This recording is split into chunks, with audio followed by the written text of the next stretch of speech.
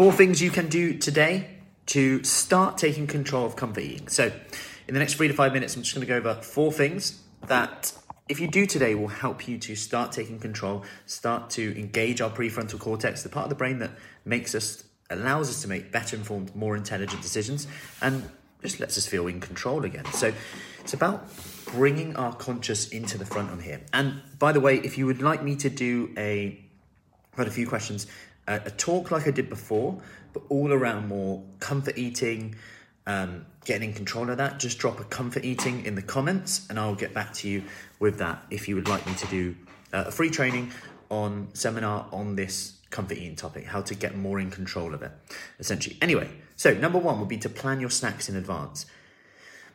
Snacking isn't inherently bad. It's more that it can start to add up. The licks, the bites, the tastes.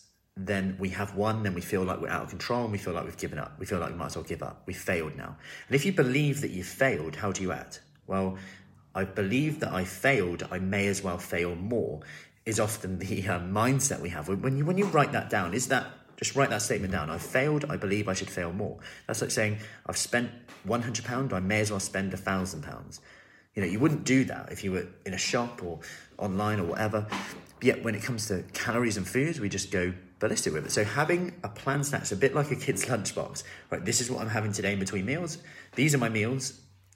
Whatever you normally have is probably fine. I can guarantee it's probably not the meals that you have.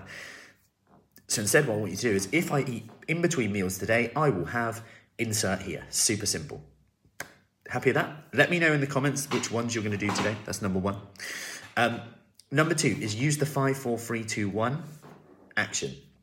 And what this is by counting down from 5, 4, 3, 2, 1, we engage the prefrontal cortex in our brain, which allows us to make better informed, more intelligent decisions. It allows us to make decisions based on how we want to feel rather than how we currently feel. And if we can get into that space, we're pretty much unbeatable. That is the secret there. If we can act based on how we want to feel. Think how many people got up today and going, I can't be asked to go to work today. Can't be bothered to do this. I don't want to do it. If we always based our actions on how we felt, if we always did that, we'll get what we've always got, because our beliefs come into our motivation, come into our energy, what we should do, and then beliefs have created habits which have got us where we are today. Not that we should judge ourselves on that, but the exciting thing is how we act today, we're more likely to do tomorrow, and so on and so forth. So the things that we do today will lead to the person, what we become in the future, which is powerful. So that's number 2, use the 5, 4, 3, 2, 1. So it could be that today you just hit that unconscious part of your brain out of it. So rather than going, what, did I just eat that? Every time you walk in the kitchen today, 5, 4, 3, 2, 1, take a deep breath in, out slow. Fill your brain with oxygen, see how you feel. Really simple thing you can just apply straight away. Walk in the kitchen, 5, 4, 3, 2, 1, do 10 squats. 5, 4, 3, 2, 1, grab a glass of water. Start to change your physiology. We can do that quite simply.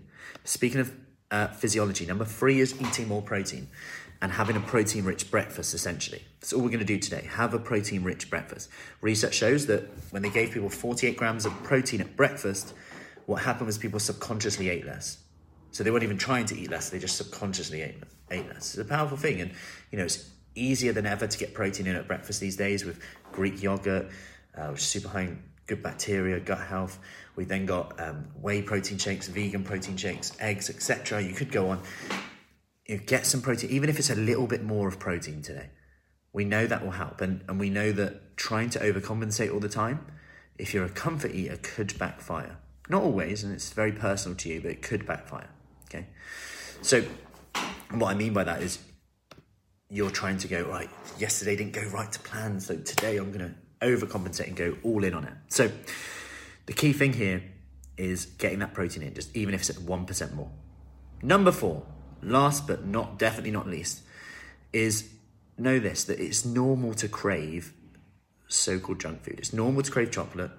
It's normal to crave salty, savory food, crisps, stuff like that. Why? Because the food industry has spent gazillions on making them hit our senses, make us want to eat more, right? They spent gazillions on this.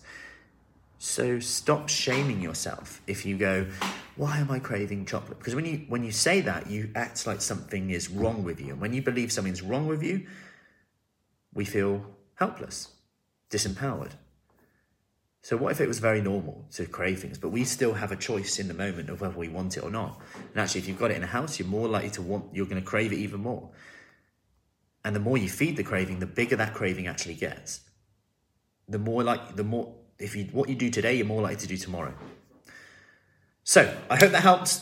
Like I said, if you want me to do a whole seminar talk on this, just drop comfort eating below and I will get that done for you. Have a lovely day. Enjoy Wednesday. I'll see you soon. Take care.